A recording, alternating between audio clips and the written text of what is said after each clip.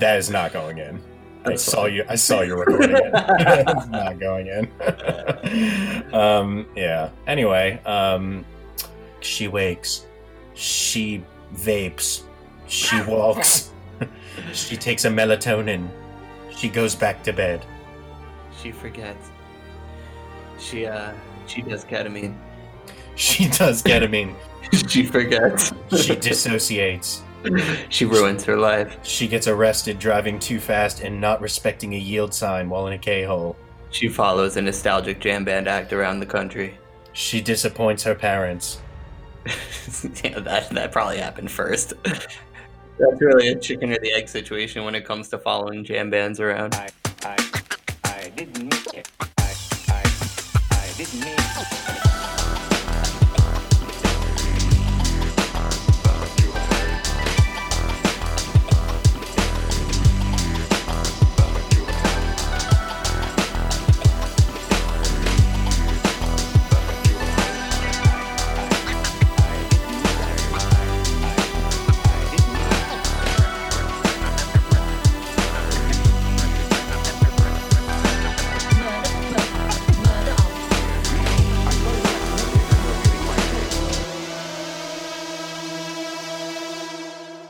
Ladies and gentlemen, welcome to the Television Blues Podcast. I am Daniel Scott Lyons. I am Dan Enden. Today we're going to do something that's perfectly splendid. We're going to talk about the Daunting of Bly Manor. Netflix show, isn't it? A show where you can be Irish, you can be Scottish, you can be British, you can be any fake accent you want, but they'll all sound the same. Dicks. Today we're going to do one of our two Halloween specials. Next week we're going to be blasting out some Lawnmower Man with our buddy Steven Lasker.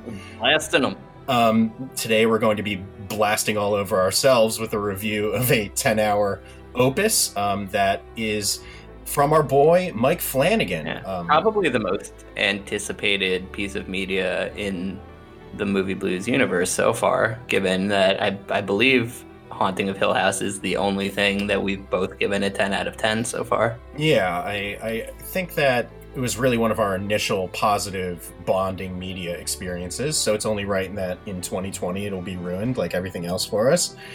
As if my year couldn't be fraught with any more tragedy. I was just waiting for the moment where the overall underlying message became extremely anti-Semitic in this show, just to really drive the final fucking nail home for me. Just to make sure that we definitely were going to pod on it. Yeah. The last scene was like the lady of the lake comes back out and grabs a cop and drags him into the lake. Yeah. Suddenly the scoreboard would be reversed. What do you feel that Dr. Patel's opinion from anti-coronavirus was on this show? On the Haunting of Bly Manor? Yeah. Well, you know, in these COVID times, I'm sure that he didn't want people getting as close as they were in this movie. Dr. Patel wants everybody to know that just because you are a ghost doesn't mean you can't get the corona. So, everybody wear your full body condoms from here on out. We're going in. Yes. I guess we should give our basic impressions of this one before we dive too deeply into it. Now, as Dan was alluding to, not only did we love The Haunting of Hill House, which is also 10-episode adaptation of a classic horror work, reimagined by Mike Flanagan, who's the director of Dr. Sleep, Oculus, Hush, and then Gerald's Game, which is the shitty metric that's kind of like in the minor, major, and crap king categories. Now we've just got like Gerald's Game or Dr. Sleep. Gerald's Game is like when you go to like Nevada, Colorado, New Mexico, you know how you can stand in 4 states at once. Gerald's Game is that in terms of all the different quadrants of king quality. Absolutely. Yeah, we really need to print this out in some sort of graph form. Yeah. I think we just would need for our Stephen King verse and our Mike Flanagan verse just a Venn diagram with each author or movie maker's name in each circle and then the middle circle just being trash. Yeah, I'm pretty sure if you looked at a map of Mike Flanagan's universe it'd be like his kids, and then they'd be circling, like there'd be his wife on the semi-inner circle, and it would all be based around Carla Gugino. yeah, she'd be in the center. This dude has such an affinity for this woman that he will shoehorn her into roles to which she does not belong at every opportunity. Spoiler alert. So today we watched the second season of Hill House, as I've been accidentally referring to it for several months. Not until I realized how much I was going to dislike this one did I really start making a point to differentiate them. Before I watched it, I was like, Dan, the next season of Hill House is coming out. And then 3 episodes in, I was like, Bly Manor sucks. I kept correcting you, and I was just like, it's called Bly Manor. It's its own thing. It's its own piece of art, Dan. That's for sure. Yeah. As you guys probably are starting to get the feeling, this is a mixed experience at best. For me, I really feel like this show was just treading water above the line of hatred. I mean, if it would have done one more thing to upend itself, confuse itself, or piss me off, I would have absolutely hated this series. As it is, it's just a passing grade for me. I mean, it literally just survived being drowned. I think I felt a little bit better towards it than you did. As we know, I'm always trying to avoid the noise surrounding something, and I got a slow start on the series and was bombarded immediately with negativity about it on the internet, on the rental zone. So I was really trying to not look at things through that lens, and additionally be my contrarian self and find the good in it. I was finding very conflicting information on the internet where audience reviews were abysmal, but critical reviews were pretty decent.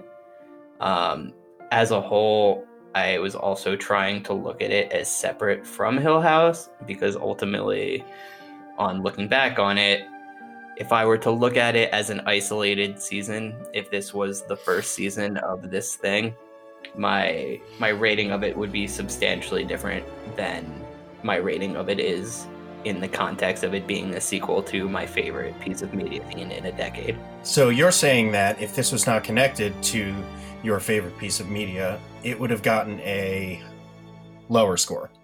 Higher no, score? I'm saying it would get a higher score. I think it, as its own thing, without any pre-existing expectations and notions of what it should be or what it could be or what potential there is, I think it exists on its own thing. If I was walking into it being like, okay, I'm going to watch a gothic horror with some mild spooky parts that's ultimately about the interdynamic between ghosts and grief and family and memory, and ultimately based around love, I would say this show was pretty successful in exploring those, albeit through a series of tropes that have been beaten to death repeatedly. But I think the show was successful in doing that. If this was a show that my partner was like, hey, we should watch this, I'd probably be like, this doesn't seem up my alley, but I'll give it a shot. And I would see what they were going for. And I would say some episodes were very successful. Some episodes were exceptionally convoluted and really pushed the suspension of disbelief. But it was fine for what it set out to do. When it's in the context of being the sequel to the juggernaut that is The Haunting of Hill House, it is just... It feels extremely wrong-headed and feels like... it was really like you can see the results of people sitting around in a boardroom at Netflix being like, wow, Hill House really took off. We really got to pump out another one of these. Mike Flanagan definitely doesn't have the time to put in that much work and development as he did to the first one. So like, write us an episode, write us the ending. We'll surround you with a staff who does not know how to convey things and write things in your voice. And you're really selling it here, buddy. And we will, American Horror Story, people tolerated that for at least 3 seasons before they really jumped off the ship. So we can at least squeeze 3 seasons of that same concept. We'll bring back the actors. Everyone will be like, oh, that's cute. It's the same actress, but blonde now. I'm going to present a very different opinion here, as per usual in the Movie Blues podcast. Wow, a few things. that I want to address about what you just said. First of all, for me, this would be a significantly lower experience if it wasn't connected. Now, I understand how expectation works, right? Expectation works like you see the greatest piece of media ever. Obviously, the repercussions of a poorer sequel, yes, it is. I will agree that because it's carrying the same name, that does affect it negatively. The problem with this as an overall for me is that, A, I consume a tremendous amount of horror, be it TV, be it movies. I have personally consumed 4 separate adaptations of The Turning of the Screw in my own free time over the course of my life. Some of them I really enjoy, such as the film The Innocents from the 1960s. It's the best adaptation of this material that you could possibly get. Mike Flanagan, when he was asked about why he did the show the way he did, he said, too many people have already adapted Bly Manor as a story from Turning of the Screw, and no one could ever do it better than The Innocents. I'm going to have to fully agree with him there. My problem up front with this whole thing being connected to Hill House and beyond is that there were parts of this show that I would have 100% bailed out of if I didn't know that it was in part written and produced by people that I trust, and connected to a show that I enjoyed a lot. For sure. I would have dropped out easily around episode 3 or 4. I have seen That's many. An aspect I hadn't considered, that like I would not have been in it for the long haul if I wasn't so committed to the property. So understand that, like, as I was watching this, I'm anticipating this conversation that you and I are having. So my mental exercise, more often than not, while watching the show, was disconnect myself from Hill House at all and view this as a season of television unmoored onto itself. Now, here's where the problems arise. Not only did the show crib major thematic, narrative plot points from Hill House and do them to certainly diminishing returns, but the entire show, I think, knew, and we're going to discuss the amount of meta things that were really happening in the show, but I think the people of the show knew that, sort of like Midsommar, where it's like, we know that we have a built-in audience, so we can be more abstract this time, and people will suffer through it for an ultimate endgame. Right.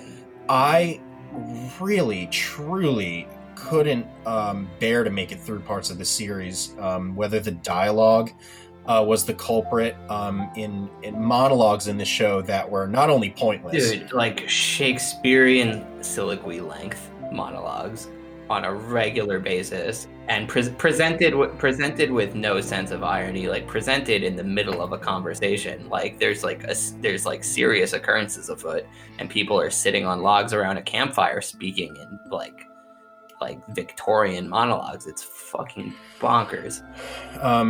I have quit seasons of American Horror Story that within 3 or 4 episodes are far better than anything that happened in Bly Manor. I'll put that right up front. Like what? Like which seasons? For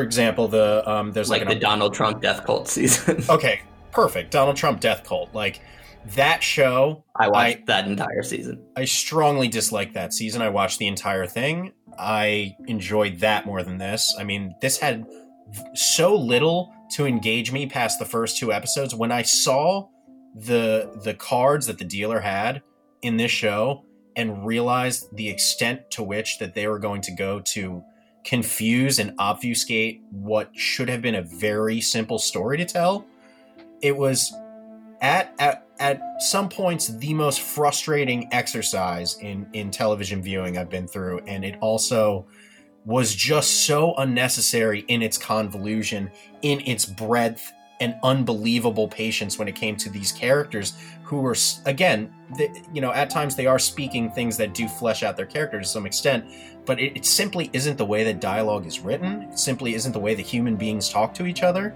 Right.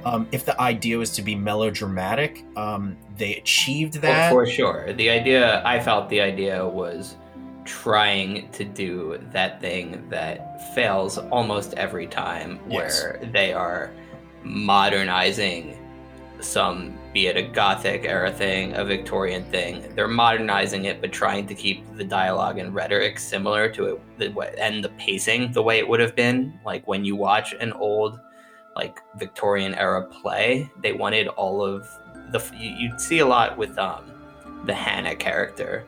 Her cadence of speech was very like up and down and up and down, like she's in a play from like, and it's just like, we all know no one speaks that way, but like they're trying to fit in with this Victorian classic vibe, but presenting it as if it was happening in the 80s.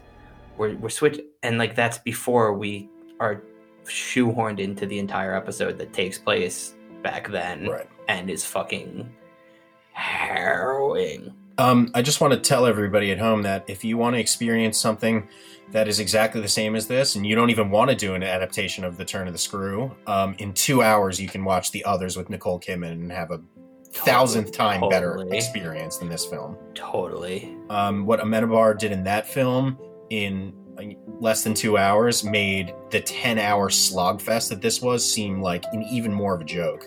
And The Others, as it is an extremely slow-paced movie. Right. And I love it. The Others, you know, it also benefits from its simplicity. And this is how I want to head into us reviewing the series, at least from my point of view, is that as an avid horror fan, and I don't care if you're watching Scream, they even talk about the rules of horror. They talk about the rules of horror in almost every horror movie, whether it's The Quiet Place, where in the first 5 minutes you realize, here are the rules. The monsters can hear sound. It triggers them to kill you. In a horror movie, or God forbid, a 10-hour horror series, I understand the need and want to do a phantasmagoria. You know what I mean? Like, I understand the need to want to throw a lot of ghosts in it, to throw a lot of elements in it of the supernatural variety. This show broke its own rules and made so little sense of itself. So many times over. And when we go through the synopsis, Dan, I want to tell you at the end of the series, there's a moment in this series that I found to be one of the most absurdly rule-breaking, logic-shattering moments I've ever seen in any piece of fiction. I laughed and laughed at it. Just the idea of it, the thought of it was so insane. And the fact that... I'm going to assume that it's the same moment that completely ruined the last episode for me. See. Yeah, maybe. We'll see.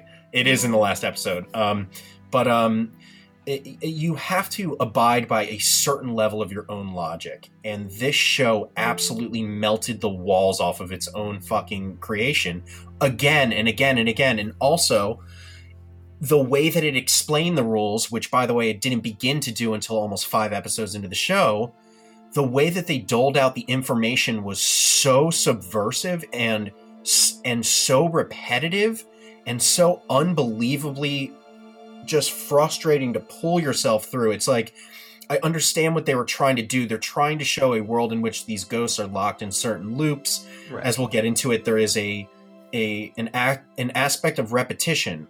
There's meta commentary on that repetition. Like, for example, the ghosts of Bly Manor all have their faces melted off. And they have that from doing the same repetitions all day long, every day, going through the same memories all day long, every day.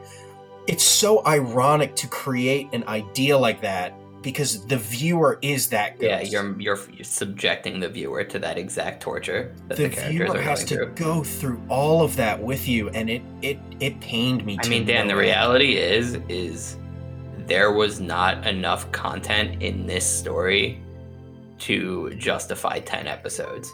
There just wasn't. That is a really good and interesting point that brings out the biggest difference between Hill House and this, which is that, do you know anything about the episode titles? Did you look into the episode titles of the series? No. I was reading them at first until I noticed that I watched a part 1 of something, and then the following episode was not the part 2 to that episode. I'm about to blow your mind, buddy. That infuriated me, so I was done. Yeah, and we're going to talk about that because that was one of the most infuriating episode orders I've ever seen in my life. Here's something that's going to just make you go, haha, wow, light bulb moment, which is that every single episode of The Haunting of Bly Manor is a different book from author Henry James. Every title of every episode is a title of a Henry James book. For example, Hannah Gross's story, The Housekeeper, that is a book that is about that very thing. The episode that takes place in the 1800s, the bottle episode, that is a separate book written by Henry James that takes place in the 1800s and is a revenge story between two sisters.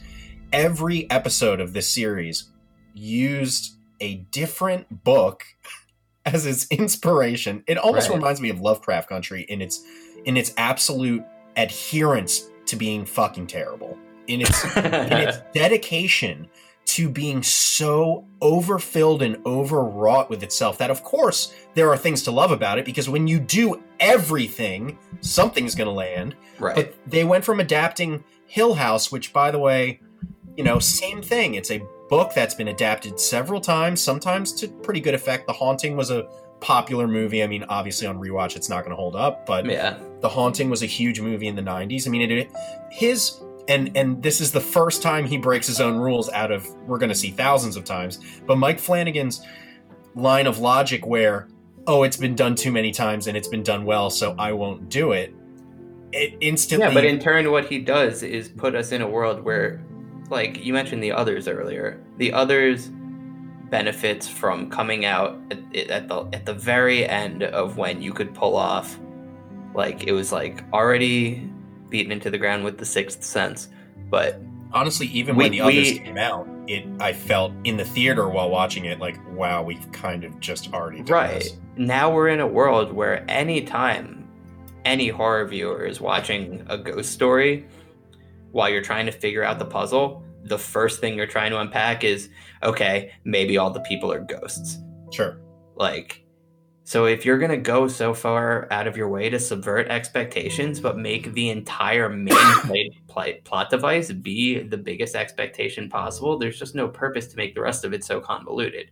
Right. Like, just focus on those characters and make those characters interesting. That brings up another point, and then we're going to start talking about the episodes, but that brings up another point that I found so fucking harrowing about this series, which is that they would come up with these Machiavellian, insane plot traps, like Christopher Nolan level fuckery with either time or space, and then fine, I'm like, okay, I finally understand what we're doing here. And then the next episode, they would introduce a concept that is not related. Shatters it. That's not even related to what's happening to the character who's in a loop from the last episode.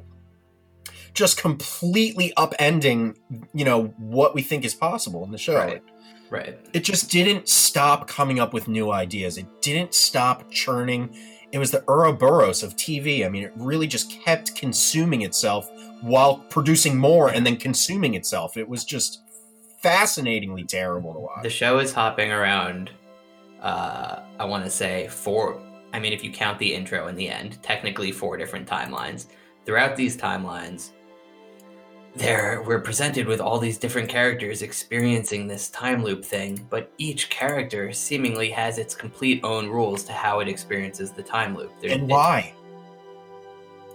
Because you had characters like Flora, who were experiencing time loops because she was tucked away, while other people were experiencing loops because they were dead. It was maddening. Yet their time loops were in pacing exactly the same situation. Like, they'd wake up, they'd be living their regular life, there'd be a knock at the door that reminds them of a previous knock on the door, and all of a sudden they're back in the previous thing. But, like, why would the living person have the same time loop as the dead woman from the 1600s? The other question, Dan, is that, and the other thing that made it also insane, is that the first few episodes of the show didn't have these loops really happening. No. And when they were supposed to be a giant reveal. Yeah, it was supposed to be a giant reveal, but at the same time, they revealed all of the loops for all of the characters. Like, after a very straightforward narrative had started playing out, it was as if the fucking wheels had blown off the fucking wagon. Like, literally unmoored, and then remained unmoored for 4 hours of TV. Yes. A more well-coiffed show would have been, we have 4 episodes of straightforward narrative where I was like, okay, I'm not terribly enthusiastic or engaged by the plot, but I'm very interested to see what eventually happens. I trust this property and the people running it to bring me somewhere. Right. Then we have, I believe the first time loop episode is episode 4 or 5, and that was introduced, and I was like, okay, that's interesting. Surely this won't be the entire episode. It was, but I was like, okay, now we're done with that. This concept in the place. Yeah. So now we're going to go back to what we were experiencing with the knowledge that there are, at the very least, one character experiencing this degree of time loop, and we'll unpack that. What I did not expect was the next 3 episodes was each going to be going character by character and sending us through their time loop purgatory. Yeah. And I was just like, this could have been one episode, all for all of these characters. Sure. This could have been this could have been the penultimate episode. There was no reason to bring this in at episode 5 and just hammer the fucking point down. Like, we know this is what's happening now. I don't need to understand that every person who's experiencing a time loop is dead or has been interacting with ghosts who make them semi-dead. Like, it's fucking bonkers, dude. As my wife put it, and I completely agree, is that if anything, the show should have either been chronologically from the 1800s all the way up through present day, because you've got 10 hours. A lot of the times that they do, especially in horror movies, that they do out of chronology moments, whether it's like the opening of the movie is like a character dying, or a lot of that is done because they can't really go on that journey. You can't go from, if you're watching Darkness Falls, you can't go from the chick being made the Tooth Fairy in the 1800s through 400 years of progress. So in 2 hours, you got to just be like, here's a flashback of like a witch being burnt. This show could have very easily started with the Tale of Viola and the bottle episode and progressed forward as you kind of gradually understand the rules and then watch people interact under those rules. But instead, it was like being thrown into a sports game where you do not know any of the rules whatsoever, and you are not instructed on those rules until like 4 points go by. And not only that, but the reason it couldn't be that is because it's framed as Carla's character telling the story in the present. God, Dan. That frames the entire thing, which means that she is telling this story in the most convoluted humanly way possible. Like, we had visual representation to try to piece together what the fuck was going on. Imagine being the people sitting around the fireplace hearing this fucking story where she's telling a story and speaking in time loops, and then all of a sudden at hour 8 of this story, she's telling a story about the 1600s. And also, like, I've lamented this on the show before. It's like a very minor pet peeve, but like the fucking trope of like when something becomes old timey in a show, them just switching to like digitalized black and white. Fucking, I hate it. What do you mean? Would you rather them like shoot it on film? I'd rather them just like, we're watching it in a house. I don't need like the visual itself to be black and white to indicate to me that we're in the past. Sure. Like I think they were playing really into the melodrama with the black and white. They just wanted it to be as absolutely Victorian as humanly possible. They wanted it to just read like and I get it. That was them really going for it, but like, holy shit, we'll get there. But Jesus fucking Christ, what a fuck up that episode was. Yeah, that episode was a problem. All right, Dan, you ready to start talking about 2020's The Haunting of Bly Manor? The Daunting of Bly Manor. In Northern California in 2007, a woman attends a rehearsal for a wedding. There, she tells the story of an au pair who dates back to 1987 in London. American transplant Danny Clayton is hired by Henry Wingrave to look after the niece and nephew in their manor in Bly. So here we have the setup to the show. We have an American... I see you're reading the same episode guide I am. Now I'm off script. We are introduced to a situation we've seen in 1,000 movies, in 1,000 books, in 1,000 TV shows, and beyond. You have a kind of fish out of water situation where she is heading to a spooky place to take care of a spooky kids. Yeah, she's clearly got... They had to write from Jump Street Hammer that she's got some demons in her past. Sure. And I'll be the first one to say it. I very much enjoyed this episode. I wasn't over the moon about it, but I did enjoy the main actress who played Danny. I think she was excellent, not only in Hill House. Superb. And she really carried the show for me. She was my favorite element of the show in terms of acting. I do think that they really just fucking blew her character, though. I mean, I was fine with the performance. For me, though, you have a babysitter from America who's haunted by her dead ex. She moves into a mansion where she's haunted by 10 other ghosts. Well, and we don't know it's her dead ex from Jump Street. Regardless, she leaves the show having escaped. She like saves the entire family, and then she's haunted by another ghost, which eventually kills her. There's no good arc for this girl's character. Her arc kind of concludes once you find out more about her, and it kind of, like many things in the show, just kind of ends and then shambles on without a head for episodes and episodes after. But yeah, I mean, my takeaway from the first episode is I really liked the lead actress. I was deeply mortified by Carla Gugino's semi-Irish British nanny storytime accent. Disastrous.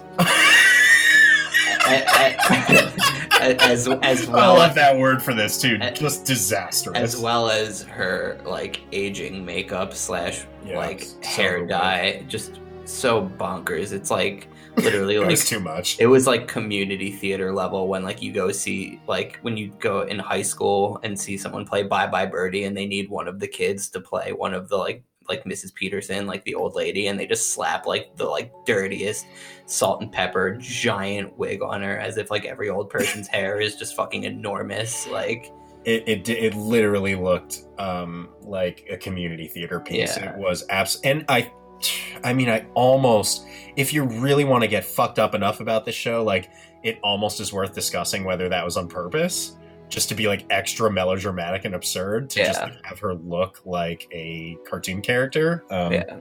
But yeah, we're introduced into a situation which many movies and TV shows have violated many millions of times over, and that is where a character is telling a story that no person could ever tell in the amount of time allotted to a group of people that they are surrounded by at a party or otherwise, leaving us, the viewer, for 10 hours straight to be wondering what level of torture is the listener of these horribly convoluted, insane ramblings of a woman who, by the way, as we know from the end of the show, no one really knew who she was at the party. It's not like... There were some times when I was watching the show where I was like, okay, well, maybe they're all listening to this nonsense because, like, this is a very trusted person in their inner circle. They know it's leading somewhere. This is the matriarch of the family, maybe. The fact that this was a complete rando to these people, telling what may be the most unsatisfyingly, horrifyingly ramshackled story of all time, is just painful to think about. Hill House, a show in which every episode I was clamoring to watch the next one because I was so impressed at its ability to subvert my guesses. True. Like every prediction I was trying to make, I was never sure. Whereas from this first scene, I predicted such a high amount of the series. Like I believe I texted you being like, yeah, there's an Indian guy in that scene. Surely that's Owen. Yeah, you did say that. That was an incredibly good call, too. And what I wanted to say about that, too, is like, A, amazing call. B, that guy looked absolutely nothing Literally like nothing Owen. like it. Literally nothing like him. So then by process of elimination, I was like, okay, so surely Carla is the gardener, because you could hear in her extremely wrong-headed British accent where she would occasionally try to put in that like low-class British accent that the gardener has, and it was just gross and offensive sounding. True. I think I had texted you back and was like, Carla Gugino is for sure the gardener. And I don't think they did a good job of burying that one. I don't think that they did themselves any favor by giving both actresses such a specific accent. Because then instead of watching the show under the guise of like, what is the mystery of why this story is being told, I'm like, oh, this woman was there the whole time. And then I became frustrated because I'm like, this isn't even the main character of this fucking show. Right. And then as she becomes more prevalent throughout the show, it's like, okay, like I knew that this was going to obviously have to happen too. Like, and we know she's going to live. And we know that she's going to live. Not that there was like an exceptionally high body count in the show. Most of the people that died were already dead or were like an alternate personality or like a ghost of a ghost. But it's just so funny to me in this era of diversity, like forced diversity in properties, that like there was an Indian guy giving a toast at the wedding, And then when we go back to the Bly Manor timeline, there's an Indian guy at the house, and I was like, there's no other option besides those to be the same two people. Yeah, and I mean, they really buried it on that one. Could have never guessed. And like, Kat was just like, why do you think that? And I was like, because I don't. Racist. I was like, I don't have faith in Netflix to go above their bare minimum quota. Yeah, exactly. This kind of escalates into the second episode, which I would say maybe is my favorite episode. It's kind of hard to say, but this is basically an episode where Danny, the housekeeper, or what is she, the governess, I guess technically, is kind of living her life day to day with Flora and Miles, the two children who are orphans that she is taking care of.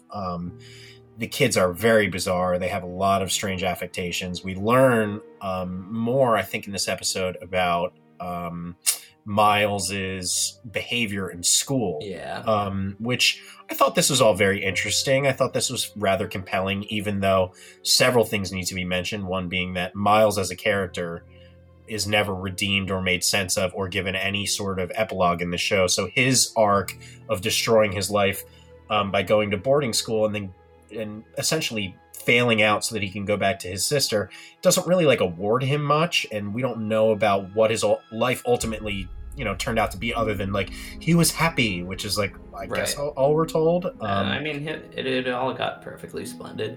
This is also like the first episode where they started really harping on the headlight eyes guy, which I feel is probably the most wrong-headed in the series attempt to try to play with viewers' expectations based on Hill House, because they present this. They did exactly what Hill House would have done, though. I mean, it was literally like that was the first moment, which we should be waiting because this is I think the next episode. But like that, the whole reveal of the guy who is haunting Danny with the glowing eyes is like when I was like, oh my God, we're going to start ripping off Hill House now on top of all of this. But it's like they present it as like, okay, this is going to be a clear, persistent antagonist of the show. This is the bent neck lady of the season. And I was sitting here being like, well, he's significantly less creepy.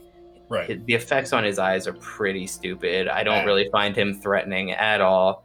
Like, are they purposely playing with us expecting there to be a bent neck lady and there's going to be something more to this? Like, and I said at one point, I bet this is a misdirect and we're going to solve that mystery in like 2 episodes.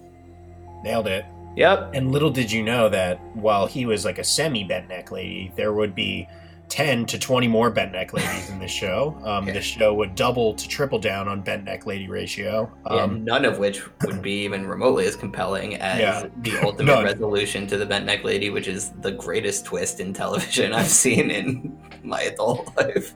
This show just kept trying to re-bent neck lady itself. If Hill House was Alien, this was surely Aliens of bent neck lady reveals. Every ghost, double, duplicate, and haunting was something deeply sentimental, rooted in someone's tragic past, and forced to play out over and over again, which is the crux of the bent neck lady. Yeah, it was as if they took the one good idea that truly flourished from the first season and just spread it into every single episode of this show. Let me lay something out for you, Dan. Imagine, if you will, prior to us watching a moment of this season, that in a world where we just watched Hill House, a show in which the main antagonist, the giant twist, spoilers, ends up being that horrible ghoul of a bent neck lady is the sister who she herself is haunting due to all sorts of timeline trickery. It's an amazing twist. That moment left me jaw dropped on the floor. I was like, that is incredible, elite, convoluted writing that like weaved such an elaborate web and had a payoff. Now imagine if you're in a pitch meeting for this show and they're like, all right, what's going to be the bent neck lady this season? And they're like, all right, everything. It's going to be a crack in the wall. I've got an idea, fellas. Yeah. What if this time we do all the bent neck ladies? Yeah. What if instead of such a meta commentary on one's own grief and the potential of afterlife distress that comes from suicide, and all the commentary and philosophical questions that come into play when you're confronted with that twist. This season's version of that is there's a crack in the wall that you see sometimes. Nailed it. Yeah. Yeah, I mean, this show didn't... imagine, if you will, if M. Night Shyamalan, after having made The Sixth Sense, then went on to make another movie wherein every single character is revealed to be dead. That is how I felt about this show. I could not believe the level to which they were going to pervert their own good ideas in good faith. But just like in half-assed versions of it. Yeah. But half-assed is saying a lot, because I think that some of these things were like a 2 out of 10 in terms of effectiveness. I literally either shrugged or laughed at every single reveal that the show had. Dude, the reveal of like the origin of the crack was so unbelievably anticlimactic. That I think a child could have seen that coming from 1,000 miles away. Yeah, they don't make you care about the crack. The crack doesn't seem nefarious. There's so much spooky shit happening throughout the house the whole time that like a crack showing up in a 400-year-old mansion is like pretty par for the course. Like, okay, you don't even know that it's creepy for the first 2 or 3 times you see it. It's not even necessary. They illustrate that it's creaky because some violins play in the background whenever it's on screen. Like, The next episode of the show really was more filler. It kind of just like introduced Peter Quinn for 1 second and didn't have much in the way of grounds to chew on. But I think really episode 3 is where things just fucking started getting so goddamn bizarre. This is really where we start finding out about Peter Quinn and Rebecca Jessel, who was just... I thought she was not the best actress. And Peter Quinn, who is played by a fantastic actor who was literally one of the best parts of not only Hill House, but was the best part of the movie The Invisible Man. He was so spooky in that. I mean, obviously Elizabeth Moss was the best part of that. It was a silly statement, but he was incredibly good in it. And I really was glad to see him. And then he opened his mouth and like a whole Scrooge McDuck thing happened for like 100 minutes straight. Wherein it kind of sounded like if Sean Connery had like 10 marbles in his mouth. I multiple times felt as if I needed subtitles for an accent being done by an actor who does not have that accent. That's like the golden violation of doing accents. Like, if you're going to do the most cliched Scottish accent humanly imaginable, like, make it intelligible or give it some sort of edge. I mean, it was not only that, but you had to hear him talk for fucking on end for hours. That's what I don't understand about the casting in this, is they were so determined to do the horror story thing of maintaining the same actors, but it was done at the expense of having there be any continuity in terms of how characters, like actors, look versus past versions of themselves in the show. Like, none of them look remotely similar. No. None of them speak remotely similarly. It was just all so shoehorned in. Like, Carla's character could have easily been cast by a woman who looks like the gardener and has the same accent as the gardener. It doesn't need to be an American woman, like, trying to play Eliza Doolittle. Like, it's bonkers. It was bonkers. And this is where especially if you're going to give them pages-long monologues at all opportunities. Yeah. I mean, I felt bad especially in the final episode of the show, I literally felt bad for Carla Gugino. They gave her so much dialogue in that accent to the point where it really felt like she was cracking by the end of that episode. Yeah. I felt like I was really watching somebody who didn't want to be doing that. It felt like they filmed the pilot, and then as she went back and watched dailies to see what the gardener actress's accent actually sounded like, and realized that like she had been playing it a little too high class as opposed to like East London. She was trying to adjust to sound a little bit more like poverty stricken. I mean, God only knows that the gardener actress, she could have been American too. I don't have any clue who she is, but that could have been a fake accent for her as well. I mean, it just seemed like a bunch of people who, again, like you had said earlier, who had practiced for a play. The accents that you would do in a play on stage were the accents that they were using in a close quarters horror show. And it just, like, it's one thing, okay, if you want to take the Hammer horror aspect and you want to hire a bunch of actually British actors to be in your show from the UK, let's do that. That sounds like a fucking great idea. In fact, you have, like, from Dr. Sleep, the main antagonist of that, I mean, she has an accent in real life. Like, they could have brought her in. I would have preferred to see, some more, and some different actors from Hill House. I didn't particularly love what they did with the ones that they had, and felt like I kind of missed ones that were in Hill House, such as the main kind of brother and sister. I don't know the actors' names, but like the guy who's Dario Naharis from Game of Thrones, and his sister, who's kind of the more high-strung sister, who wasn't in this either. I don't know if I'm making any sense right You're now. saying the brother being the brother who wrote the book? Yes, the author. Was that not the husband in the black and white episode? Was it? I don't know. I kept flip-flopping. I didn't bother to look it up. There were moments where they looked similarly. Sorry, people. We didn't do our research, but that's because we had to watch 10 hours of this for this Either episode. way, we're on episode. What are we on? Episode 3. That's the where we the get Two Faces part introduced 1 to the least compelling love story in the entire show of Peter Quint and Bix, where basically the crux of their entire relationship is like, Bix, you have to feel fur on your pussy. Bix.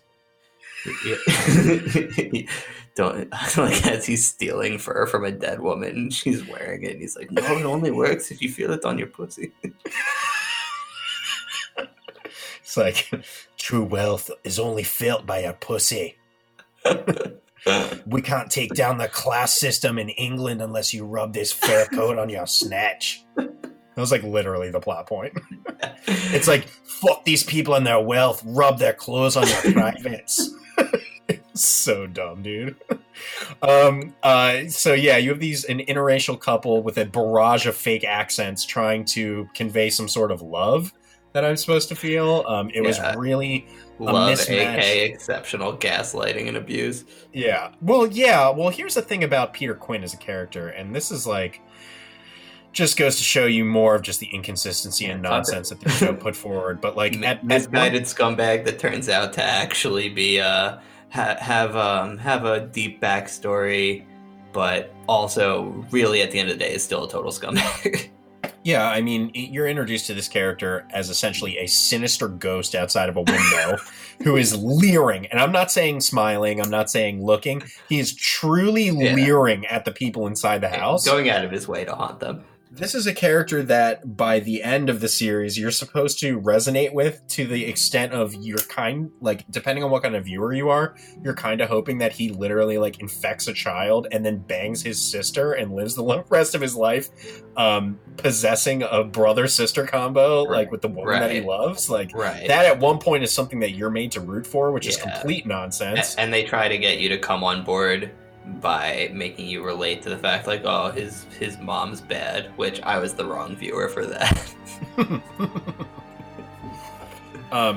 Yeah, I mean, you have a show in which you have these great two spooky kid actors who I think they were very well cast. They were very effective.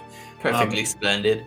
And instead of hammering down on what you had there, you instead made it a show in which these two kids are basically on auction for like 25 different ghosts who are stuck in time loops and want to like either kidnap them, drag them to the bottom of a lake, use them as their surrogate children, use them as bodies to which they can transport themselves in and live the rest of their lives in reality. I mean, it was really silly. Presumably, if their plot had succeeded, the situation would be that Peter, Quint, and Bex would be living in... It's basically the plot of Child's Play, where they would be living in these children's bodies, but also, like... It's the plot of Bride of Chucky. Also, like, continuing to fuck as, like... It was the plot of Bride of Chucky, dude. Like, they're gonna go off and, like, live happily ever after as these British siblings. Who eventually become American. Yup. Let's talk a little bit about the structure of the show. I would say, or lack thereof, but it's the exact opposite. There is so much structure in the show. It's as if Christopher Nolan remade Lady in the Water. It was really fucking difficult to discern why things were running the way that they were. But if you look at an episode count, you have episode 3, which is The Two Faces Part 1.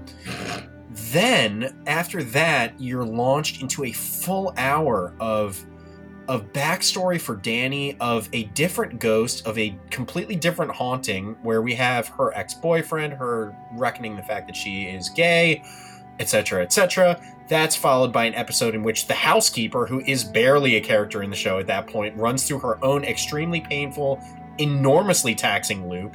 Yeah. Then you have an episode where the uncle, who also is barely in the show at this point, has a split personality that has become its own physical entity. Yeah, it's like a real Green Goblin situation. Then we have the Two Faces Part 2, which is then 4 hours later from where we started. Netflix believes the viewers are fucking morons, and they wrote the 2-part episode, and they were like, oh, they're not going to be able to pick up on any of the subtlety of Part 2 unless we beat into fucking death the time loop thing. And beat into death they did. And as I was alluding to, we are introduced to the time loop around episode 5, The Altar of the Dead. Wait, before we get to episode 5, can we just say in episode 4, where we're forced to watch Danny's like loveless engagement, how hilarious it was when her fiance gets hit by the truck. That was one of my favorite moments in the series. I found the special effect of him getting hit, first of all, extremely slapsticky. Why? Because his lights turned into fucking like giant movie set-esque fucking like floodlights. It's just sad because like that is an interesting story, and even though that's been done 100,000 times, but it's like I liked it because it involved Danny.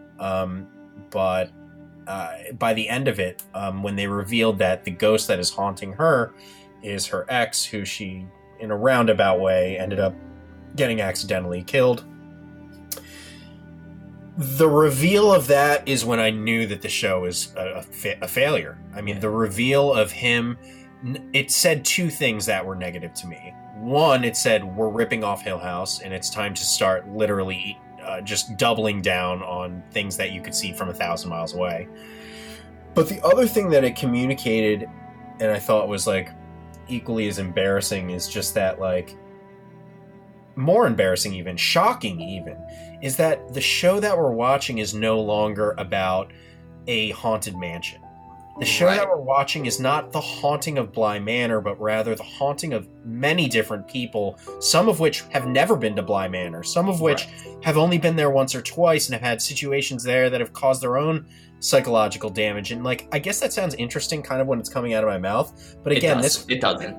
This harkens back to what I was talking about with the rules. And now you've introduced, I mean, not only does this ghost, when she reckons, you know, the fact in the episode that the ghost is her ex, it just disappears from the show. Yeah. It just completely drops off. I mean, what incredible luck that this extremely haunted manor in the middle of England with a 400 years long backstory to justify it being full of ghosts ends up being watched over by a woman from America who also happens to be haunted by a ghost constantly that has never attended the mansion. So are we just to assume that everybody who has experienced grief is haunted by ghosts? Yeah, I mean, that's where the train leaves the Hereditary station, because we're just like the idea of like, okay, you watch Hereditary and it's like, ooh, this was actually about grief. It's like, okay, we're doing this idea a lot lately. And especially in horror, where whether it's an idea or a concept, a fucking dollhouse. Yeah, it always has to involve a dollhouse for some reason, which, by the way, that was another horror element to the show that came to no decent fruition, that made no sense in the end. I mean, I would have liked to have seen more of a focus. I would have taken one last time loop episode and one episode about Flora's development of the dolls and how that protects them and how that holds any power over these ghosts, because that was never explained. Yeah, Flora is basically regularly protecting Danny because she is the ultimate antagonist ends up being the woman, the old fucking governess, the old lady of the manor from 400 years earlier. The ultimate antagonist of a 10-hour show is a character we meet 1 hour before its conclusion. Right. So Flora's dollhouse, which is a complete replica of the manor, she has little dolls of every person who is within the manor, as one does in The Lodge and Hereditary. And she's... By the way, go watch both of those. They're better than this. Yeah, whenever anyone moves, you know, she specifically asks Danny not to get out of bed. So Danny agrees, They go to sleep. Flora wakes up, notices that the Danny doll is not in bed. Therefore, she knows that Danny is not in bed. There is a connection there. What that connection is literally never explained. But we also know that there's a doll of this faceless lady that Danny's about to run into. So Flora is basically acting as like a brainiac mastermind situation, overseeing all this spooky bullshit in the house, using this dollhouse as her map.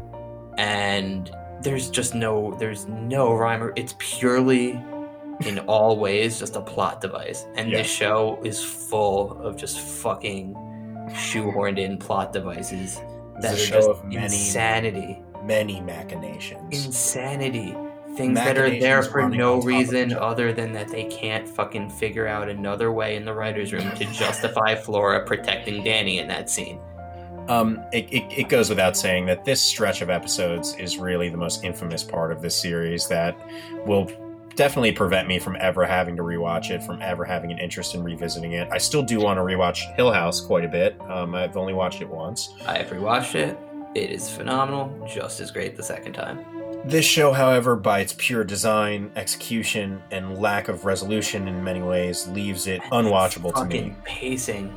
The pacing is positively glacial in this show. And I love slow burn horror. I love slow paced horror. There are horror movies that I will stay on board for, just for one reveal. At the end of it, I mean, it's just for example, I watched a movie called Sea Fever this year that I thought was an incredibly good little sci-fi horror movie about a girl on a boat and all this mysterious shit starts happening, and it's very glacial in the same sense, and not until the last 10 minutes of the movie do you see something that really gets you going, and it's enough to pay off the whole movie. This show tried to pay itself off 100 times, and it's almost as if when the time travel episodes stopped, then the end game was something that was being sprinted to, because now we're more than halfway through the series. Not only are we more than halfway through the series, but the penultimate episode is going to be wasted on fucking Victorian era, just like bullshit that happened 400 years earlier. Like, let's talk about the most, in my mind, really like the laziest and one of the strangest parts of this entire show, which is found in episode 6, The Jolly Corner, where flashbacks reveal that Henry, who is the little kid from E.T., who they've put in some sort of prosthetic makeup and given an accent. And by the way, I just want to mention really quick, I think that his accent and performance was excellent. I thought I really did enjoy him, and I think that, you know, whether it's him being Jack Nicholson in Dr. Sleep or him being Hugh Crane in Hill House, the dude has a fucking incredible range, and I'm glad that people kind of keep putting him in good shit. Mike Flanagan, obviously, putting him more than anything, but I thought he was very good, and that's why I felt as if his episode was maybe one of the larger letdowns of all. We're introduced to the parents of Flora and Miles, who I thought the other most outstanding performance of this film for me was the actress who plays Flora's biological mother, who is Wendy in Dr. Sleep. She blew me away in Dr. Sleep doing the impression of Wendy, and that's why I was so elated to see her doing a different accent, different character entirely than who she was in Dr. Sleep. And she obviously has a great range, and I just really got a good... There are some movies where they, you know, portray a mother character and it's like, this is not a mom and this is not someone that anybody would miss or care for. This doesn't line up or feel right. And I just got a very nurturing, very committed vibe from that actress, and I'm excited to see her do more. I'm excited to see him do more.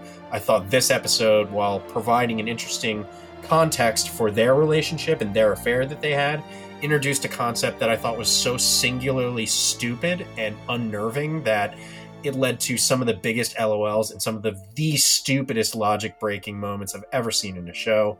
That's where we're introduced to the other Henry, who is basically, I guess the best way to explain it, correct me if I'm wrong, is that in his self-pitying disgust with himself, he splits into a separate entity who has its own agency. It's more than just a devil on your shoulder. This is a character that has its own agency and is often very much at odds with the person who he spawned from. Henry's ghost is guilt wrapped up in what he sees as the personification of all of his previous evil deeds. So let's just get this straight. We've got spooky kids. We've got a housekeeper stuck in a time loop. We've got a main character who's being haunted by a completely unrelated ghost from her past. Now we have a man who... and then we have, the Peter Quint and Lady Jism, or whatever her name was. Yeah. And their haunting and relationship. Yes. And the fact that they are explaining very difficult rules of being a ghost at all of these times and how they're planning to inhabit the bodies of the children. And then on top of that, we're going to throw in a fight club. That's what we're doing. Yeah, so let's go one by one through the family. So tell me if this sounds convoluted to you or not, because I feel like on paper it works. So Haunting of Hill House is a show in which an au pair who is haunted Bly Manor. Yes, it's a show in which a woman from the United States, Right. The night before her wedding, reveals to her fiance that she is gay and needs to break up. And in the ensuing fight, he gets out of the car, gets hit by a truck. She in turn is haunted by his ghost. That's Ghost 1. Simultaneously, what we have in England is Peter Quint, who is murdered by a ghost in Bly Manor and is haunted basically by the memory of his mother. We have what's the kid from E.T.'s name? Henry. Book of Henry. I just broke all of this down. You're just repeating it. Yeah, it's and yes, it is convoluted, Dan. It's fucking as I crazy. mentioned, it's fucking insanity. It's 12 movies running at the same time. So like ultimately the message is like it's 12 movies running at the same time, and 3 of those movies are Memento. the message is that everything is a ghost. All of the anxieties, shame, everything's a ghost, y'all. guilt, regret. Don't deal with your mental health issues, because in the end, it's a ghost. Any negative trauma that one's experienced is itself a ghost. And depending on what type of trauma it is, that ghost has its own rules. Oh yeah. By the way, not only is everyone a ghost, but there's a full 20-point bulletin rule book for each ghost's existence within Bly Manor. Dude, what would you do? It is unreal to watch it unfold. What it is would a you disaster. Do? Imagine if Dani caused her fiance to die, but also had cheated on him as such that she ended up with a split personality the way Henry did. Like, does that ghost suddenly become... Does she get 2 ghosts? I have to now say it, even though we're not at the episode yet, because we're right in the middle of the conversation where it would be most pertinent. The most absurd moment in this entire show that broke every rule of horror, supernatural lore, sense, writing, and beyond is when Henry's double, who again is a figment of his own imagination that has split apart from him, has no physical entity whatsoever. It doesn't exist. Picture Willem Dafoe as the Green Goblin arguing in the mirror. It's literally that. It's that, but even less of a split. I mean, it really is just kind of like implied, and they tried to do it tastefully, and then in the last episode you have a situation in which, while Henry, the person who has invented his other in his mind and is the only one who can see it, is passed out, his double communicates with a ghost. The end. I mean, the end. Right. You've literally written yourself into a fucking hole. So, it's over. My understanding there was that Henry was killed by that point, because you see, as soon as the woman of the water chokes him out and like cracks his windpipe, he's standing over, looking over his body the way he typically does. I didn't take that to be the Green Goblin ghost. I took that to be the typical Hill House ghost. Nope, that was the Green Goblin ghost. He was just passed out. Okay, so this is like listen. Hold on, this is the BMCU. All the ghosts exist in their own world. They have their own offshoot storylines, but they can all come together like in Endgame, right? Right? Avengers Endgame. That's what happens. Literally, not only did you just nail that reference, I'm so proud of you, but also that is exactly what happened. They were just like, All right, dude. If this show would have ended with the guy with the Coke bottle glasses who got hit, like coming in with a steel chair, I may have enjoyed it. As it is, it was a complete wreckage. And before we conclude talking about that wreckage, we need to talk about the bottle episode, which is as if the level of repetition has not punished you enough in this show. Now we will subject you to a literal centrifuge of ideas where you will watch someone go through something so many times over that your face will also melt off while watching it. It was probably one of the worst bottle episodes I've ever seen on a show. And this is in a year or two where I've seen unreal bottle episodes on horror shows. That seems to be a running thing that has been happening. Would you really call this a bottle episode? And like, I feel like every episode in this show is pretty much a bottle episode. Like sometimes they're in Henry's office. Like, it is because they're based on different books. So sure, yeah, it is almost like every episode is a bottle episode. But at the same time, any time a show takes place all in one general time era, and then all of a sudden we open up in black and white and Victorian times and stay there for the whole thing. I mean, and also while introducing these heady, insane concepts and these ridiculous tropes all over again to us that we've already been hammered down with 1,000 times over. It reminded me a little bit of the episode of Lost where you see the two boys on the island and they kind of repeat the process of understanding the island and knowing they need to protect it and going through everything that the main characters of the show went through, but very subtly and very carefully and very ambiguously and with resonance. And this was like, okay, you've already been beaten on the head 1,000 times over, and now we're just gonna fucking clock you one more time, but 180 years ago. It was an effort, and I enjoyed it more than I enjoyed most of the rest of the series besides the first 2 episodes. Some people I read watched that episode and absolutely hated it. I appreciated it for its set design. I appreciated it for some of its music. I found the sister dynamic compelling. Yeah, I found Perdita and especially the actress who played the Lady of the Lake. I thought she was very good. And it did make me long for a show in which we just did Turn of the Screw or just Lady of the Lake, and just had a show where, like, honestly, because the Lady of the Lake is the spookiest element of the show, if they would have just focused on that and stripped away every single other layer of nonsense, there could have been a good show here. And you could have done it in 10 episodes. It didn't need to be... It's just all of a sudden, man. I mean, it went from being so succinct to such a mess, and I've just never seen a decline that rapid. It's just shocking a show with such elaborate set design and costume design and strong actors and very, very visually interesting characters with backstory, just in all ways abandon the concept of show, not tell. Just the amount of voiceover narration that came in the last third of the series was fucking insane.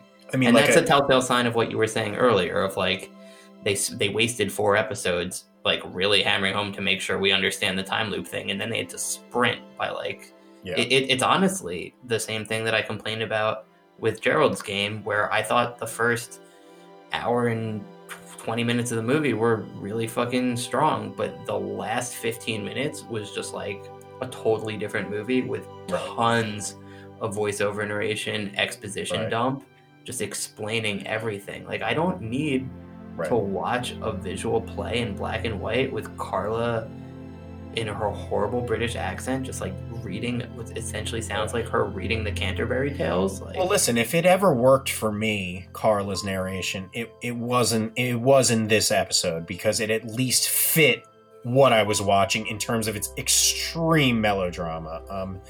I mean, it didn't help. And again, narration should only ever be used. She forgot. She awoke. Yeah. Well, sure. But listen, even if she wasn't saying that over and over again as it was happening, I already was drowned. Just from watching it happen over and over again. I mean, yeah, this is really where we hit. It's just like we fucking get it, man. It was so much time filler in that episode. Like within 2 repetitions, we understood the concept is that she got thrown in the lake by her family and discarded, and now every night she wakes up from the lake, fucking bumblefucks her way through the house to the bed where she expects her kid to be, gets upset when the kid's not there, then goes back to the lake. We did not need to see this happen every day. They do it. They do it once, twice, 3 times. They do it 50 years later during fucking bubonic plague so that you can see that time is going. And they're saturating a little bit of color in so that you can see we're entering the 1800s. Also, can we just pause for a second? I just think it's so fucking absurd that the Lady of the Lake every night walks through the house with muddy fucking feet. And for hundreds of years, there's someone, whether it was Hannah Gross or whoever preceded her, cleaning that mud and not thinking and blaming twice it on about the children. Yeah, and blaming it on the children. They're Or like, whoever. Whoever. They're like, the it's children were born. It was happening every day too. Yeah, but it was that lazy writing where they felt they had already had that covered by episode 1, where they were like, they were like, the children tend to always run through the night, tons of mud, but like, there are numerous episodes where the kids are in their bed the entire evening. They go to bed earlier. There's one episode where they have a big slumber party, and she's like, it'll be absolutely, and then it cuts to them being asleep. Everyone in that house knows full well that the kids are sleeping, yet still in the morning there's fucking mud tracks. Yeah, they can't blame it on the kids. Yeah, those wacky kids who were wandering around barefoot in the mud at 3 in the morning in the rain. That needs to be addressed as well, if that's the case. And they're like, oh, well, their parents died, so it's fine. So this corpse ramshackled into its 10th episode, which for me was one of my favorite episodes. It did include some of the biggest guffaw, eye-rolling moments, of course. Horrendous dialogue and exposition drops that felt like someone literally shoving pages of a book into my ears physically. And the worst, most offensive to the viewer's intelligence plot device for the sake of making the plot work situation, in my opinion, in the entire series, which is, turns out the kids don't remember any of it. And then the reveal. Which, only serves the purpose to make the reveal work when the reveal is so fucking unnecessary. Yeah. Look, Dan, what if take out the kids forgetting at all? What if at the end of the fucking series we cut to Carla Gugino telling the story and we look around the room and we're like, oh, this is everybody who is there. Like, we're just telling the story just one more time. Like, this is the first time. And you know what? They didn't have to do it by doing this fucking weird fade where she's looking at all the characters and watching them fade into their past version. They're like, oh, look, Indian Man was the previous Indian Man. The girl looked absolutely nothing like Flora. Her bone structure, her face looked positively nothing like Flora. And beyond that, and I know there's reasons for this, but the fact that the kids didn't have accents anymore was so stupid. Right. So this is what I really want to unpack. To forget being at Bly Manor, you are raised internally with an accent. These kids were... Miles was 13 years old. If you leave a country before puberty, you tend not to maintain that accent. We don't hear Miles's accent as an adult. Her accent, for instance, my guitarist, absurd. Max, grew up in England. You would never know. He sounds American. I knew kids that grew up in England that I can tell. However, the amount of shoehorned in lines, there's no purpose for them to be going to America other than to make that reveal be a surprise later. But, just the way... Carla finishes her story and some fat woman who's nearby is like, hey, so if I flew to England, could I visit Bly Manor and see a lady in the bottom of the lake from 20 years ago? As if A, that corpse would have been decomposed, but B, that's a ridiculous question. But so her response is just oh, well, I can't imagine if you went to England, you would find something by the name of Bly Manor. What was that about? All right, you want to know what that's about? Yeah. That was to convey that she had changed details in the story so as not to trigger Flora into remembering anything. Wait, is that why she said Flora's my middle name? Yes. Oh, no, Dan, no. Yes. No, Dan, no.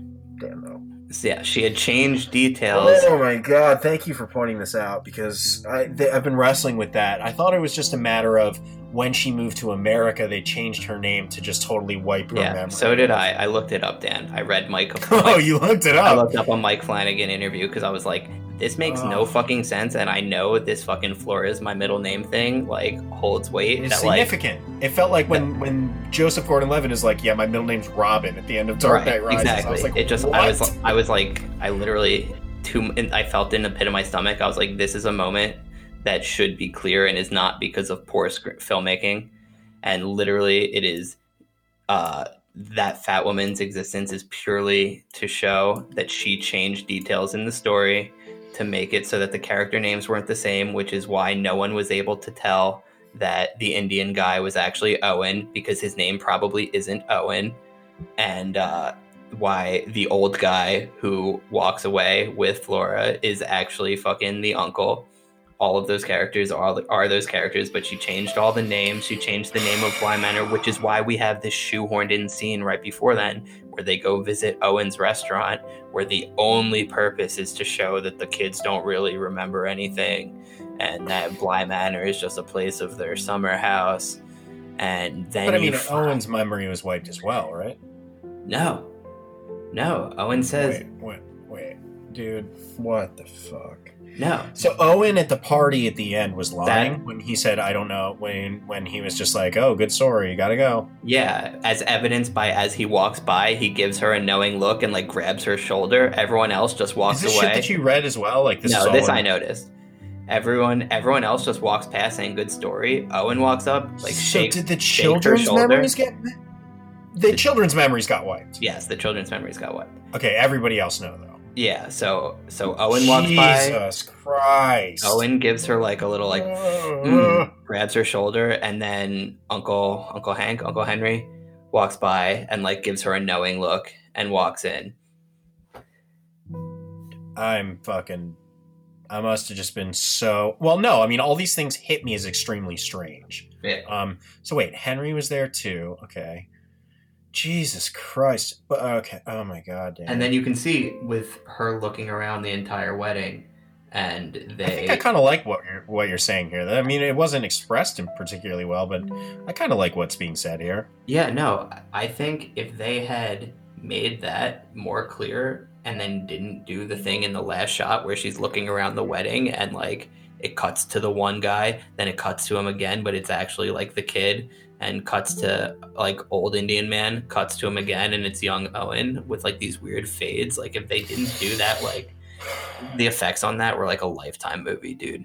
Like that last scene had the potential. Like as soon as she said my middle name is Flora, I was like, okay, so this character is Flora, but there's no fucking way that this was explained well. I need to figure this out, and I just fucking couldn't.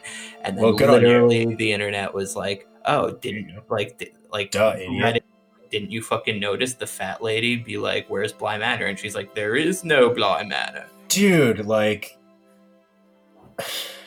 for a show that literally spends 10 hours hammering you with things that are obvious, right, to end with what you're describing here, like, and somehow I, as somebody that was literally taking notes for a podcast watching it, didn't pick up on. I mean, maybe people are listening to this being like, yeah, Dan, you're a fucking idiot. I mean, I guess, but also you had to look it up. I really, when they said Flora is the middle name, I went straight to like, oh, they just changed the kids' names to dissociate them with the trauma. Right, and she just totally forgot. But no, it's well, yeah, that was I do like that. The middle name was supposed to be the proof of like all these characters are the characters, but I hope I'm able to explain this to Rachel. There's no purpose in doing that and then showing us that all of the characters are the characters, which they did. They didn't need to have the line about Flora's middle name being Flora if that was supposed to prove to us that that was Flora. If this knowing look that you're describing that Owen gave, though, it was barely anything. I mean, like, we're talking about the context clues here were so small.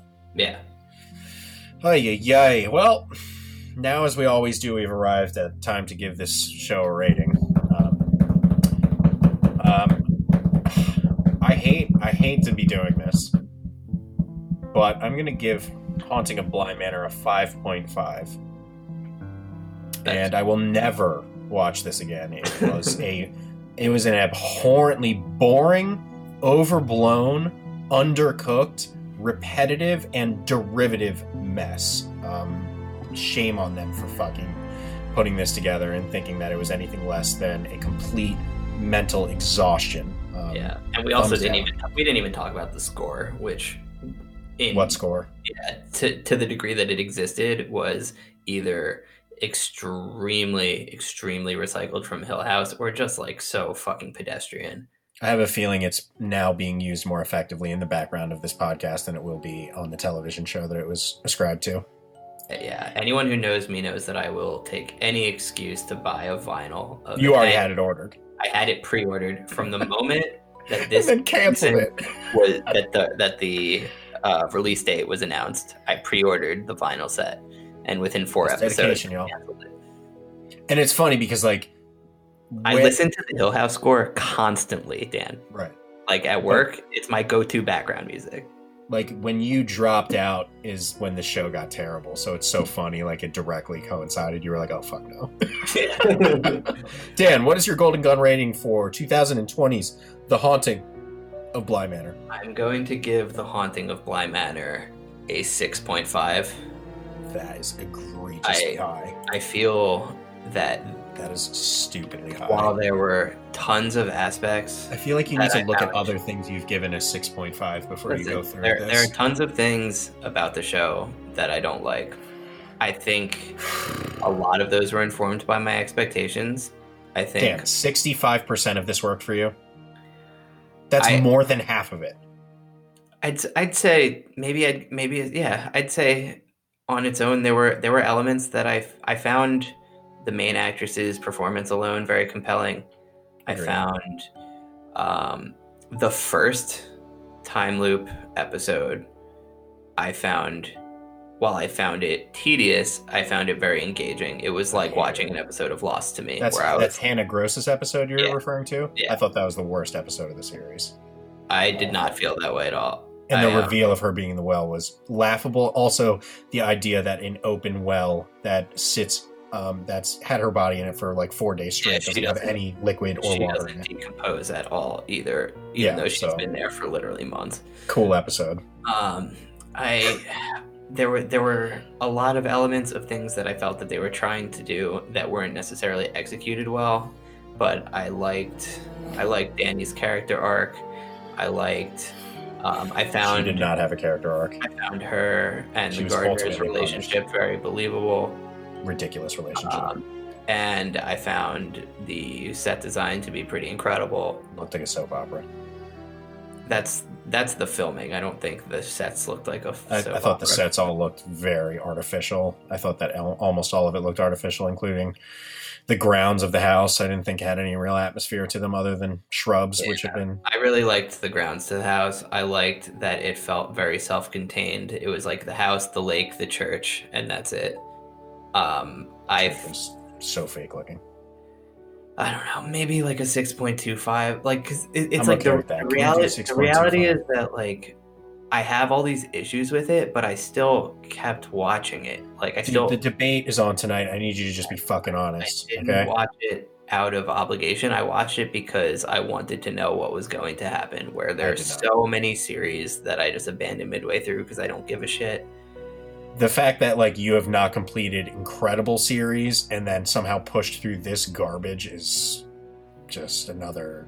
I mean, how am I going to not push through the sequel to like my favorite season of television ever? Well, you're saying, but you're also saying that you in a way were glad to do it. I was tortured by this. When on the moments where I took a step back and tried to look at it as a spooky love story that I'm watching with my partner, I saw value in it. I challenge anyone to just go watch Crimson Peak. It's the same exact thing, but better. Or 1,000 other gothic horror stories, gothic love stories. This was just not the one, and it's just embarrassing. So, I think there were a ton of missteps. Like, in relation to Hill House, it gets a lower grade. As its own thing, I think it gets a 6.5. I think it tried to spin too many plates. I think they should have had one singular writer for the entirety of the series. Yeah, but the fact that Flanagan jumped off after the first episode was very telling. But also, Flanagan, really kept them constrained because he also, when he pitched the entire last episode as well. He did the thing where he knew how it started, he knew how it ended. So, and then like... Well, those were the only two good parts of the show, so that makes sense. I don't know.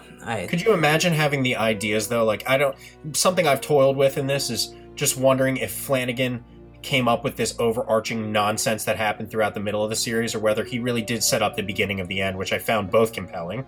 And that, how could you let other writers come in and be like, we're going to take what could be just a fine enough ghost story, something the way that you're describing it, Dan, like, oh, I want to watch like a good like horror love gothic ghost story with my partner. Like, that wasn't this. This was exhausting and frustrating and painful. There was no like, oh, let's just kick back and like enjoy it. It'll just go by and blah, blah, blah. Every episode, my wife was like, I cannot stand this show. And I agreed fully. And she said something that I don't think she's ever said in dating me, which was, I need to binge this show to be done with it. I've never heard her say that. She was like, we need to keep watching this because I hate it so much that I need it to be over. And I didn't always agree with her, but by the end of it, I can see that it was that the rating system of out of 10 is designed for when something is a failure. It failed on every aspect. As a love story, I think it failed. As a horror, it didn't even begin. As a coherent sequel to Hill House, that was the biggest failure. So I don't see any wins in this department. So I can't go above a 5. I mean, a 5.9 I could stretch it to, because some of the things you're saying do resonate. But this was a failure of a show, and I hate to say that, because just like you, I went into it after hearing people bitch about it and thought, I'm going to be the guy that's like, this is my jam. Especially with horror and sci-fi, I'm willing to go to the ends of the earth to fucking defend something if it just hits me in that spot, and this offended me at every level.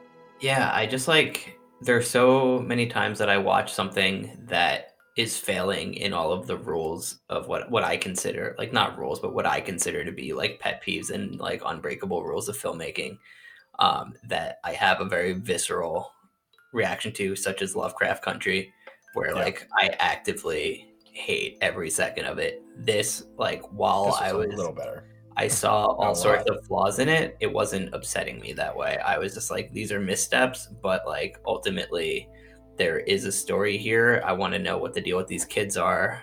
A 6 point, dude, me giving a 6.5 to something that I was this fucking excited for, like, to me, that's a bad rating.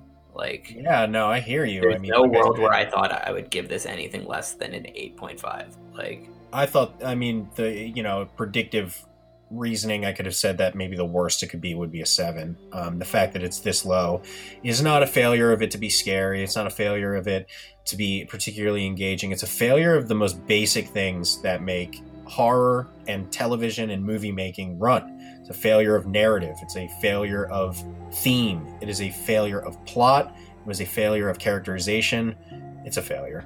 Yeah, even Kat was like, she was just like, I feel like I knew every step it was about to take 3 steps before it happens. And she's like, usually I'm annoyed at you for doing that during movies and shows. And this, like, it was unavoidable. She was like, there wasn't a single twist until the last episode.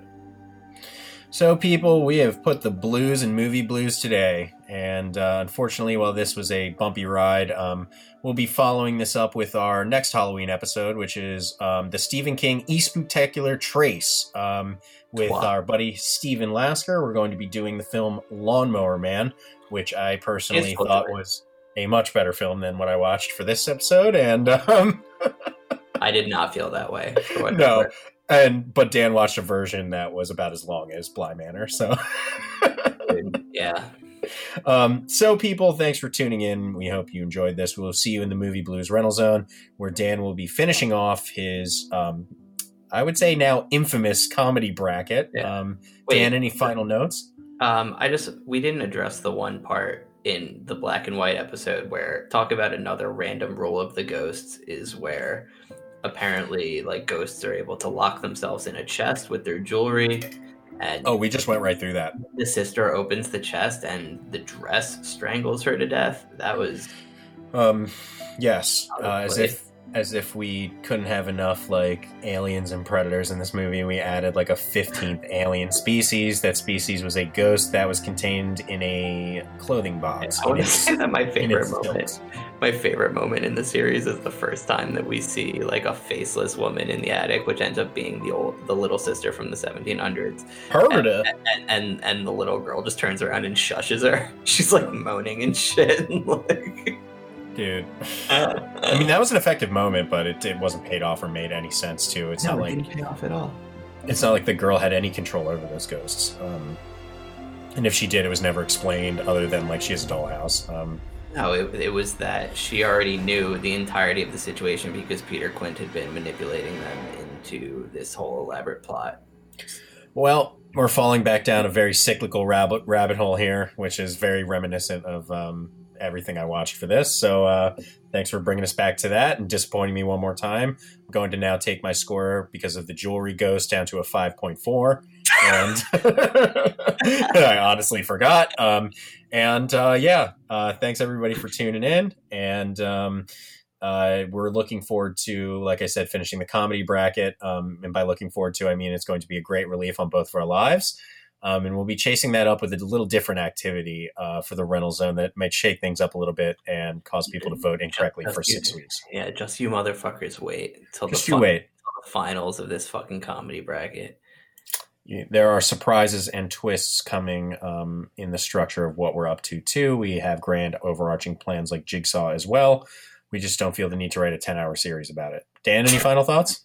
No, that's good. You want to grab a stolen baby off Jeffrey Epstein's plane and try to bring it to a place where it could be rescued? I feel like this series took all the babies out of me. Let's just leave it. Can you just leave it with a 30-minute loop of Carla saying she walks, she wakes. Sure. Here you go, guys. Enjoy. She falls down the stairs. She vapes. She drops out of college. Dan, thank you very much. I'll see you next time.